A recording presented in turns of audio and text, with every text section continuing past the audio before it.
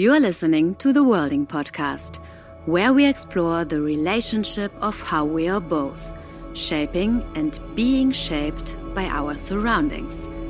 The podcast traces interconnections by inviting each episode's guest to pass on the mic to someone who has influenced their world. And now, here's your host, dance artist Renee Schadler. Welcome to the Worlding Podcast. Today I'm joined by dance artist Zwazi Meyers-Clark, who was recommended by Eula Fliel in our previous episode, which looked at different ways of sensing our world and drawing it closer. Zwazi, Eula told me you were one of her favorite people to talk to, so I'm really looking forward to our chat. Nice. Thanks so much for joining me. Thank you as well for the invitation. I'm also looking forward to this conversation. Yeah, I have to tell listeners that Zwazi and I had an amazing 2-hour, very dense discussion preparing this podcast, and it went in all different directions about how worlding intersects with his artistic practice and also Zwazi's amazing journey of personal immigration from Jamaica to the United States and from the United States to Germany, where you are now, Zwazi, in the south of Germany recording this episode. Yep. Zwazi, you're super busy, I notice, with a myriad of topics, including the everyday duress of racism, colonial nostalgia, and creating opportunities to move differently through your dance practice. How do you do that exactly? That's like a really challenging question, I find. I guess it's focusing on community gathering and care, I think, and figuring out what that can mean and look like in an organizational way, in a movement way, in a relationship between performers and audience, in a who gets to access the space, how to invite more people, how to make an invitation.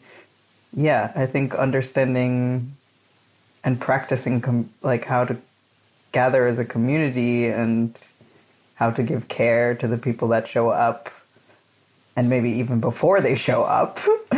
That's maybe what I focus on, what I think about in order to do that. Yeah, to create those spaces. I love that. It's really somehow the micro gestures that then accumulate to deal with these very large and very dense topics that sometimes feel very impenetrable, I feel. Maybe you could share, Zwazi. I know we're going completely off our structure, but this amazing image you shared of the dinner party, because I think this also encapsulates this idea of care and gathering community really well. Oh yeah, I shared with Renee this image that, I don't know, it just popped up one day when I was trying to describe to someone how I want to relate to being inclusive or being more inclusive. And I thought about the role of a host. I was like, yeah, when I make a dance performance or make any sort of invitation where people can come and gather, it's like I'm hosting a dinner party. Like I'm a host, and the dinner is the dance piece. And if I want, everyone to have a nice night, of course, helpful is to ask each person that will attend or possibly attend their allergies, or maybe even what kind of music they like, or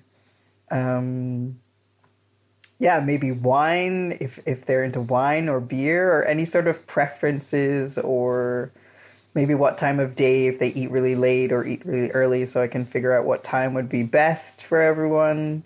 And then from there I kind of make the choices of what playlist I'm going to make, and whether I put a red or a blue fabric over all of my lamps for mood lighting, and also so I make food that is tasty to everyone, and also things that I like to cook, and also, is safe for everyone in regard to their allergies. And it's kind of, with the feeling of being a host for a dinner party, it feels that sort of taking on that responsibility feels very relaxed and understandable to have that sort of responsibility. It doesn't feel like a burden or a labor to give that care, to give that consideration of people's wishes and also needs. I guess that's the feeling I try to connect to and reproduce in myself as I do my thing. Because I think when I like hosting dinner parties, and that's always a role I really like, and I think I like to think about doing the same thing as a choreographer, that it's kind of the same job in a way, the same tasks and considerations that I love, that it makes me happy to be in that role. I actually was very happy when Eula recommended you for this podcast, because I know you personally. I can also share that with listeners.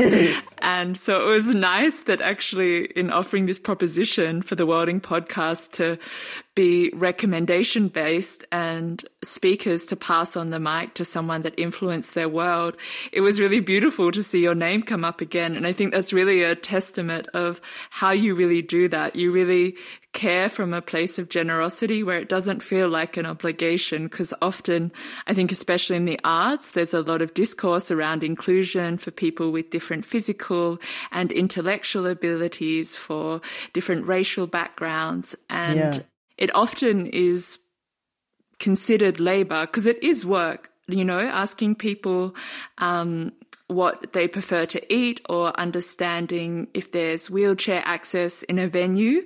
Like, it is a labor, but how can it be seen from a place of giving and generosity and care, rather than something that needs to be ticked like a box on a checklist?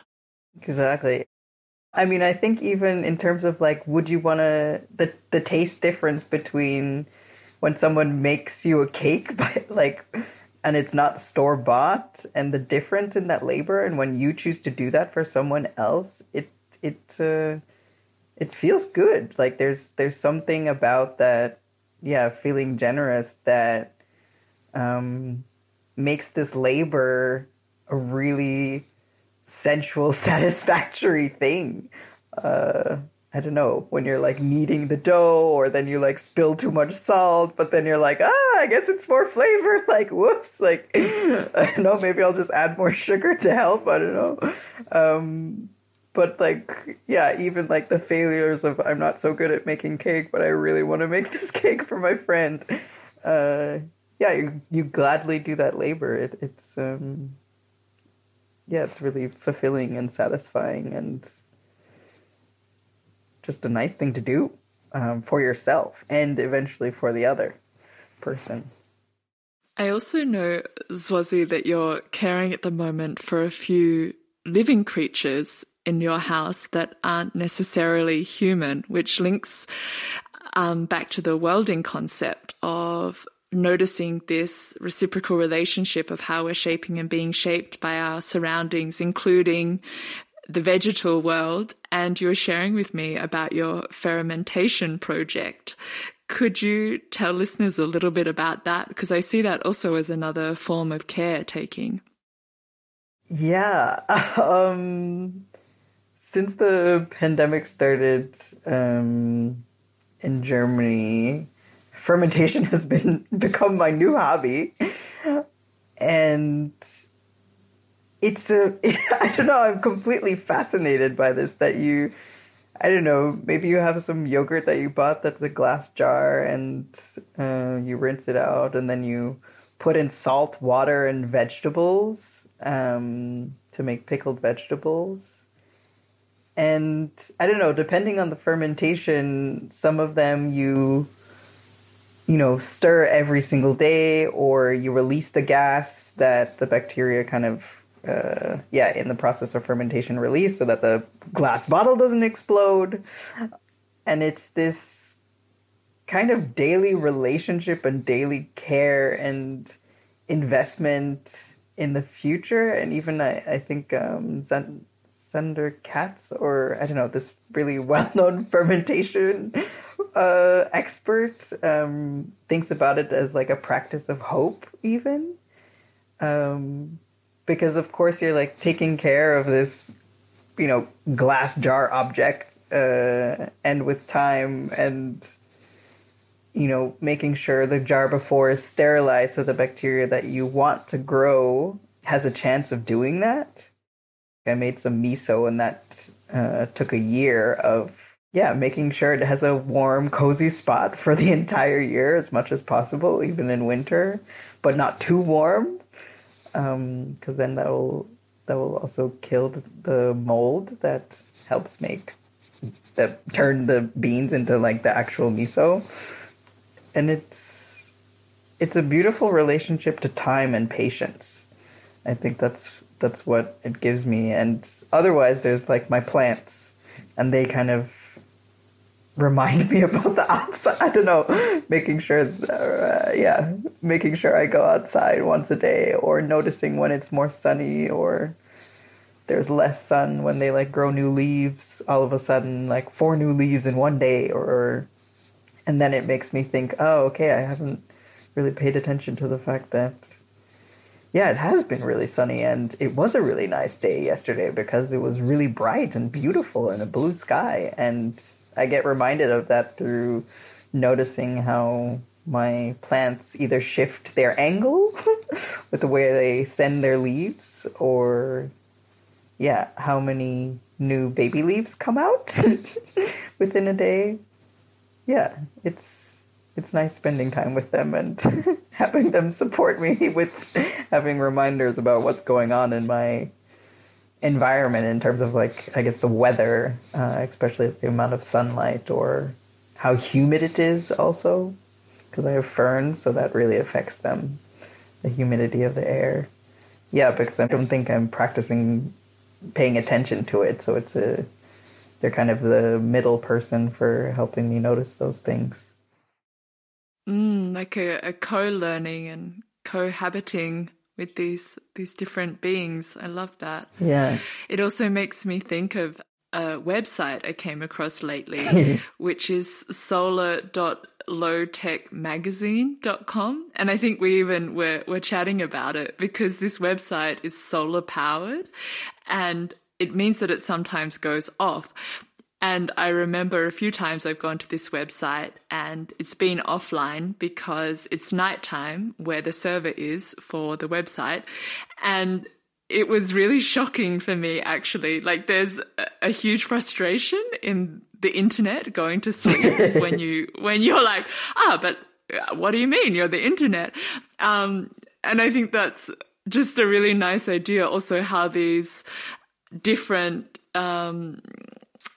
I don't know even what you could call it, really, like this natural world, if we're allowed to call it that, or if we feel comfortable with calling it that, and then this technological world, and then this human world, which I think a lot of this podcast has been about how they all flow in and out of each other. Like, how can you care for diverse human bodies and care for different living bodies, and then to care for technological bodies and also let them sleep? I think it's amazing. And actually, are we even letting them sleep, or are we just moving out of the way, and saying, sure, the sun's gone off, we're not going to interfere, It's really taking a step back and removing ourselves of this godlike human tendencies that we've developed, unfortunately, over time.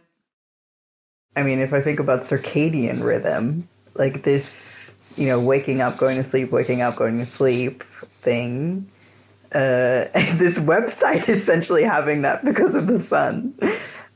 And I think, normally, other websites, of course, like any time of day, if I woke up at 2:30 in the morning, like I could go onto SoundCloud or something like this and listen to music. But then I think about technology right now it makes me think that technology has a dependency just as much as I do on eating food and drinking water and things like this, that, you know, a hydroelectric dam to produce electricity for a certain city or a certain town, or where the servers are, if we go to the servers and where they're located, that I almost think now, how can we presume that technology doesn't need a sort of circadian rhythm or doesn't need a rest because it has some sort of dependency on other materials or other objects or other species, or living beings or animate beings, that maybe somewhere in there, maybe the phone doesn't need to rest, but the dam does, or I don't know, if we are interconnected, what does it mean for the communication of time and time of rest and time of activity? I guess that's kind of my point with my thinking right now. Yeah, totally. And also how long does this website need to be active or want to be active, and how can we get closer to understanding that? It feels to me like Miso, for example, I have certain keys into, but a website I feel a little bit more removed to, or removed from. And so, yeah, it's a question for me at the moment. I really appreciate welding in the materiality of things, but then how they operate past the materiality, I find incredibly open and unknown. So thank you for diving into that like technological wormhole with me. Yeah, definitely a wormhole. I mean, now I'm of course just thinking in the moment, but it's like, yeah, this tracing practice maybe of this. Yeah, maybe it connects to, well, maybe a little bit to what we were talking about with the pencil story. It's taking the object as is and isolating it doesn't make sense as soon as it becomes relational, or you want to consider it as a relational thing as soon as you want to come into contact with. So, yeah, I mean, to tell the pencil story. Please, I would really love to hear the pencil story. This is another one of Swazi's and I's chit chats, but it's very on point, I would say. Okay. Yeah, I think for multiple very theoretical things, I pare it down into like story metaphor things. This is a task that I was given when I was in elementary school in Jamaica by my teacher, which I was so into. I don't know why it was so important to me, but I really worked hard on this task. And the task was basically an English class, and we had to practice essay writing. And the teacher gave us the topic of if I were a pencil, essentially. And I took that probably a little too much to heart than what she intended. But I wrote about my quote-unquote birth, the process of remembering what it was like to be a tree, what it was like to have a blade or a saw go through the base of my trunk, what it was like to be chopped into littler pieces, and then littler pieces, and then littler pieces, and then shaved, and then put a metal ring around the top, and then like glued an eraser on top, and then meeting Zwasi, the human, who very aggressively erases when they do something, when they make an error, and it's really hurtful, really painful. I was writing a lot about how painful it is to be a pencil, that the human, or my owner, I don't remember how I don't have it anymore, but I think it was this sort of like kind of owner relationship, doesn't understand how painful it is that to have basically my head or be used as an eraser aggressively on the paper instead of like really lightly. And also, I was really sad because I realized the more Zwasi would use me, quote unquote, the pencil as an eraser, I would have to grieve the loss of a part of me, a part of my body that I would never get back. And I would also have a double grief because Zwasi would not consider this loss, would not care, would just continue to aggressively erase, no matter what. So I wrote this whole, I think it was probably, at that age, probably just a 1.5-page essay. But I was really into it, and I was really upset. And I remember looking after that assignment, I stopped erasing so aggressively and also considered when I would sharpen my pencil, because it was taking another blade to its body. And I had just written about how many blade has come into contact with its body or bodies. That's the 7-year-old. Wild. I can imagine this little Swazi in Jamaica. Yeah. In the classroom. Yeah. But to continue on what you're saying, I think it's so interesting because it kind of goes past this idea of anthropomorphism. So connecting the human experience to something else and imposing our human experience. You're, as a child, already kind of developing this idea of sensing through materiality. And I know also you studied as an engineer before you moved into contemporary dance. So there is really this almost like studying of an object as a way to get closer to it without causing it to be purely functional. I think that's, very nuanced work. And also something I have to say, there are lots of scholars working in this field and we're really approaching it from an artistic perspective. So if any listeners are thinking, oh, no, you can't say that, please write to us, reneeshadler.com/worlding and assist Swazi and I with our expansion of what worlding can be. Yeah. I know that this podcast and often our beautiful chats, Swazi, go in all different directions, but I would really love it if we could go now a little bit of a tangent to your current project around the Haranama genocide in Namibia in relation to German colonialism.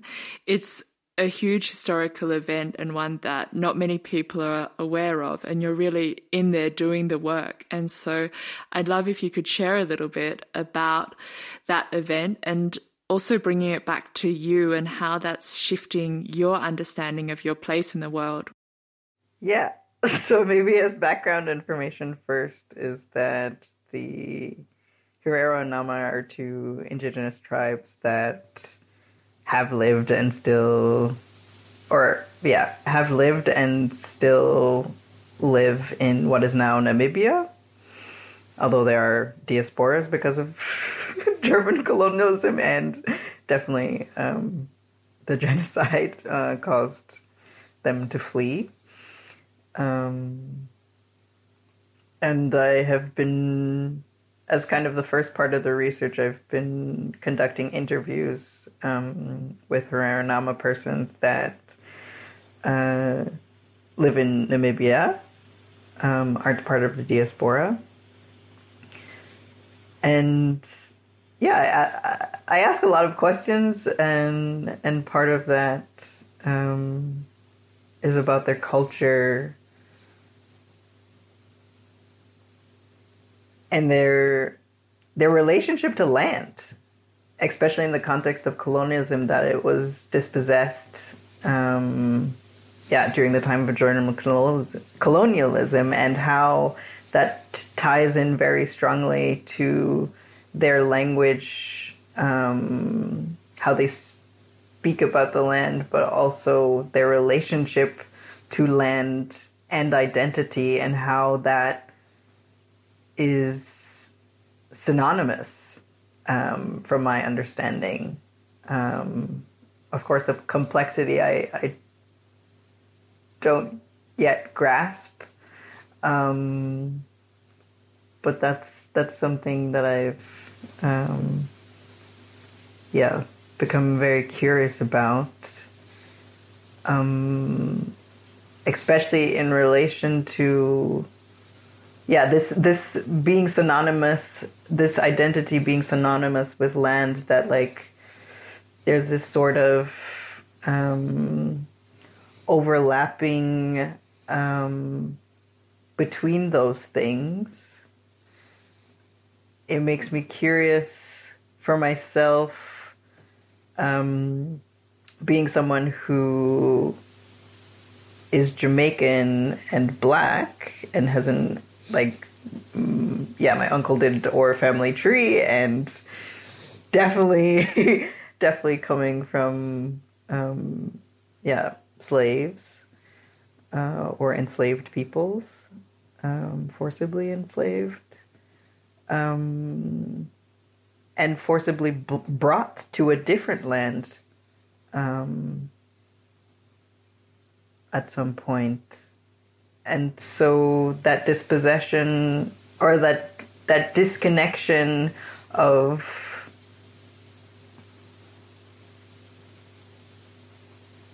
I don't know how to say it. It's hard to find these words because I'm still formulating all these things for myself. So it's like, I said to Renee that I'm really in the middle of trying to figure out where I'm landing with these things.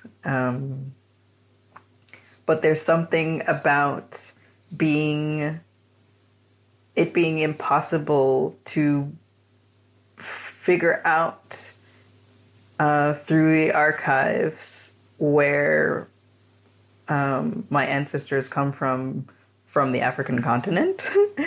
And because of how the structure of settler colonialism and how that happened in Jamaica, that there was a lot of pressure to wipe out the continuation of cultural practices among the enslaved people.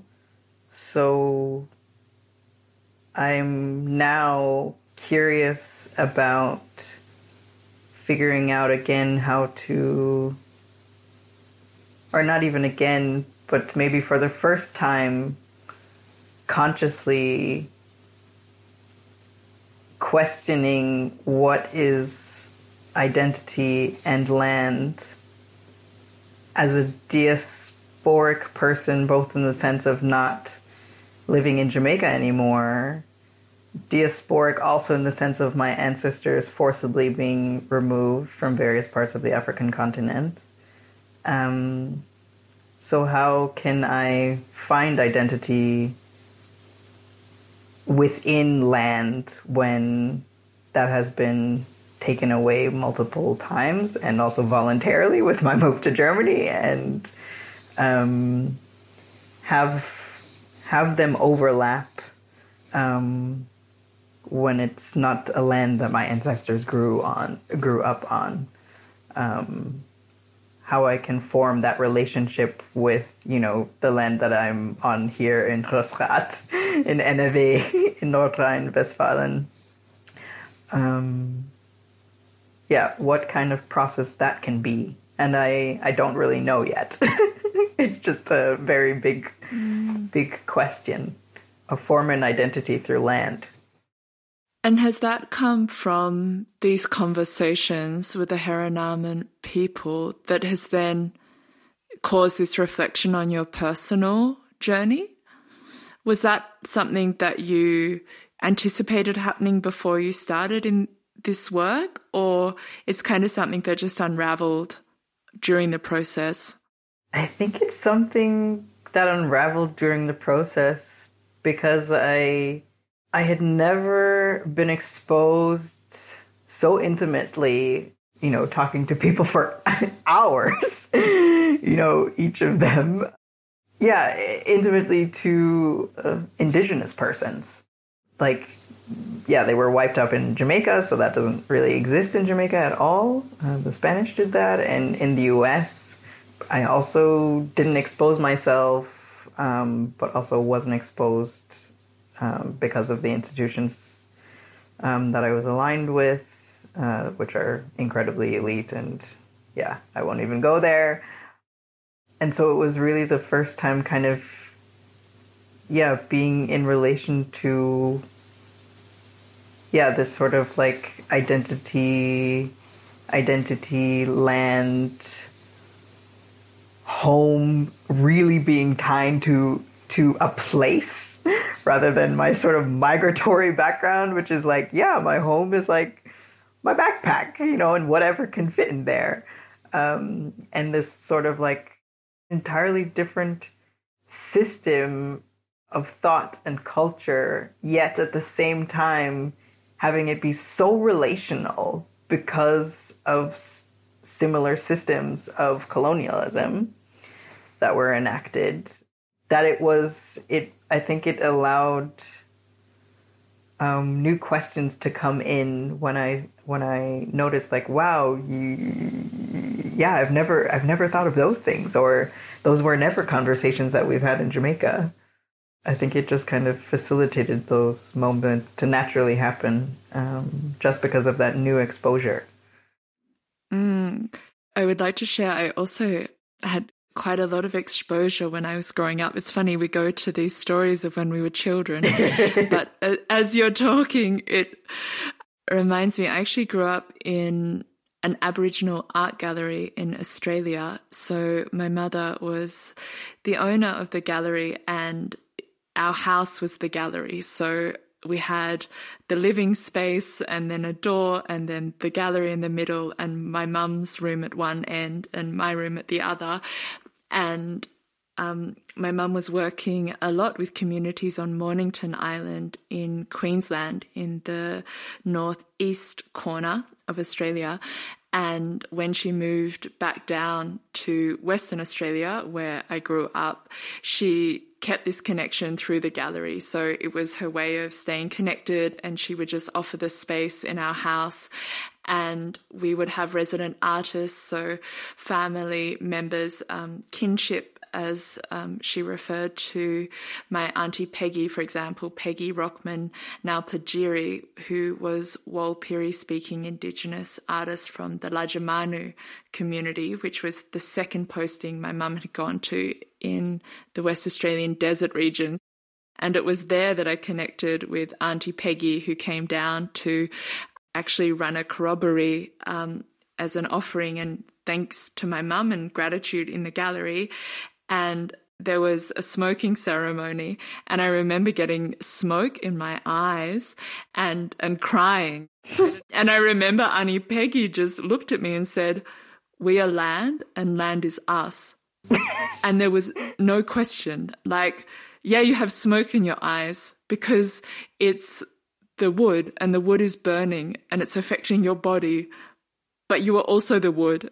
And you also have bones, and one day you may also burn. It was just like, sure, that's the way it is. There was like no question. So in this sense, it's also like another step of like dissolving even this relation of human and land, but actually, can we be the land? Can we shift our perception to see ourselves as land? Yeah, I just had it happened in my head. I was like, these are relational practices. This is what we at least consider not in an isolationist sense. I think my first way in of like, okay, we are land, I was like, okay, how do you do that? Like, how does that work? And I was like, okay, bury in the ground, you get buried or burned, and then you become smoke or ash, and that falls, or that gets eaten by a worm or an insect, and that poops out soil, and you're the soil, and a bird shits a seed, and then the seed becomes the tree, and then the that becomes wood, and then you burn, like, and not necessarily to say that it's cyclical, but there is a sort of relational process going on that is happening in different time spans that, like, every day I see my leaves change or shift depending on if they need water or the soil getting dry or needing to water it or leaf changing because of the sunshine, and I can take part in that. And even in the sense of a phone, the decomposition of that takes generations. Like, I must relate to it almost not in terms of ancestrally, but like in terms of like my great great great great great great great great great grandchildren or something like this. And I must relate to a phone that way because that's how the sort of decomposition, that's the time of the decomposition, that's the time of the relational transformation when I think about how I can communicate with the phone. That maybe that's something to consider through multiple generations rather than just as one person. To be really like weird about it, but I don't know. That was just a thought of like why me as one person, I can more easily relate to a plant and to my fermentation that takes a year or a month, as opposed to sensing time with the material of a phone or plastic. Yeah. And how much time do you need to be in and with to understand yourself as land? And land is us. Like, so stop crying! Because that is, again, a long time, you know? Yeah, because then the bone decomposes and, you know, we do so much to prevent that. We create coffins, we find ways to preserve, or we have a cremation and we speed up the process because perhaps it's difficult to comprehend. So, we slide into life and death, Swazi. It's another topic. And I feel like I can totally understand why Yula said that you're her favorite person to talk to, because this meandering, worlding, space is endless. But I would love to come towards the end, if you could leave listeners with a way of experiencing your research. And we've been kind of skating across different facets of that research during this conversation. But is there kind of one thing you could really dive into with the listener that we could experience your world at the moment?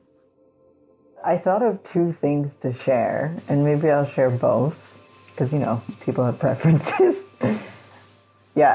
When you feel ready, take a moment to go outside and find a plant creature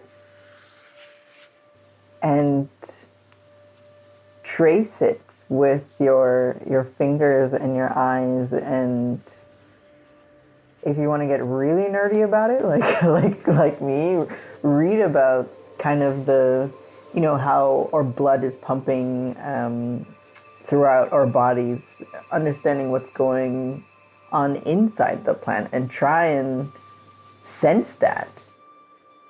Stay with it a while, and just spend time noticing another creature and what it's busy with, and enjoy that kind of being curious about another. That would be kind of one thing. I was doing that a lot.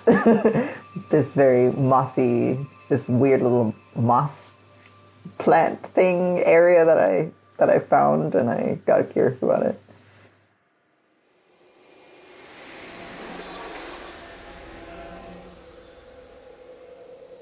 The second thing I thought of was to, in your daily going about, if you find a plant or tree or even object, doesn't really matter, any material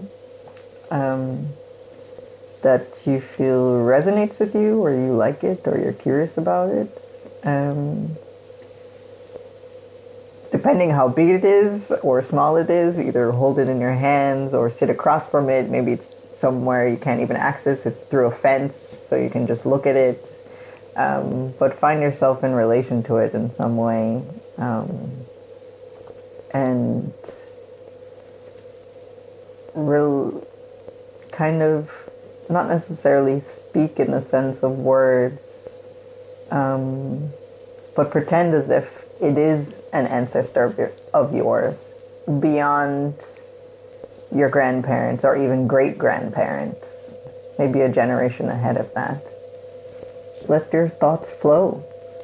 Just hold that intention in your head and just let the thoughts flow for as long as you wish.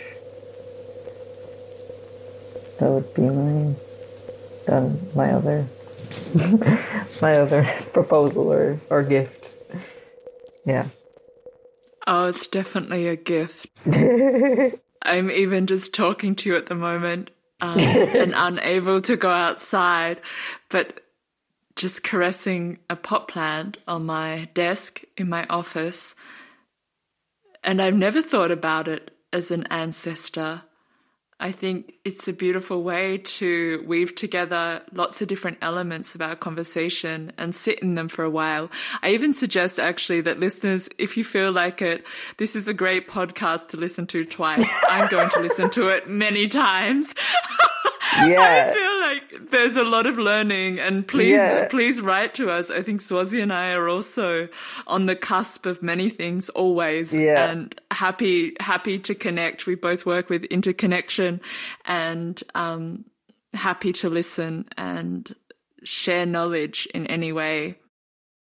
Yeah, it's funny because usually I think Renee was like, yeah, a thing that they can do, and I was like, I think with my love of fermentation, it's really about doing things over time. So I super am happy of Renee's suggestion of listening to it more than once, or doing the task more than once, because really investing in the future, investing in hope, investing in as fermentation as spending time with your projected ancestor, spending time getting to know this moss corner that you get really curious about because it's so fuzzy. Beautiful. And Swazi, you are number 2 in this string of interrelations. And I'm curious to know who you will pass on the microphone to next to continue this journey from Eula to yourself and to bum bum bum. I will be passing on the quote-unquote mic to Julia Mesker-Traber, who is one of my... another one of like great conversationalists, but also for some reason, just a sentence from her I find is constantly inspiring me. And I find her incredibly inspiring. So that's why I was like, maybe for y'all, there can be something there for you to share. Thank you so much for chatting to us, and all the best with your fermentation projects and this amazing project. Thank you. And research. It was really a pleasure. Yes. And have a wonderful day. You too. And everyone out there, have an awesome day.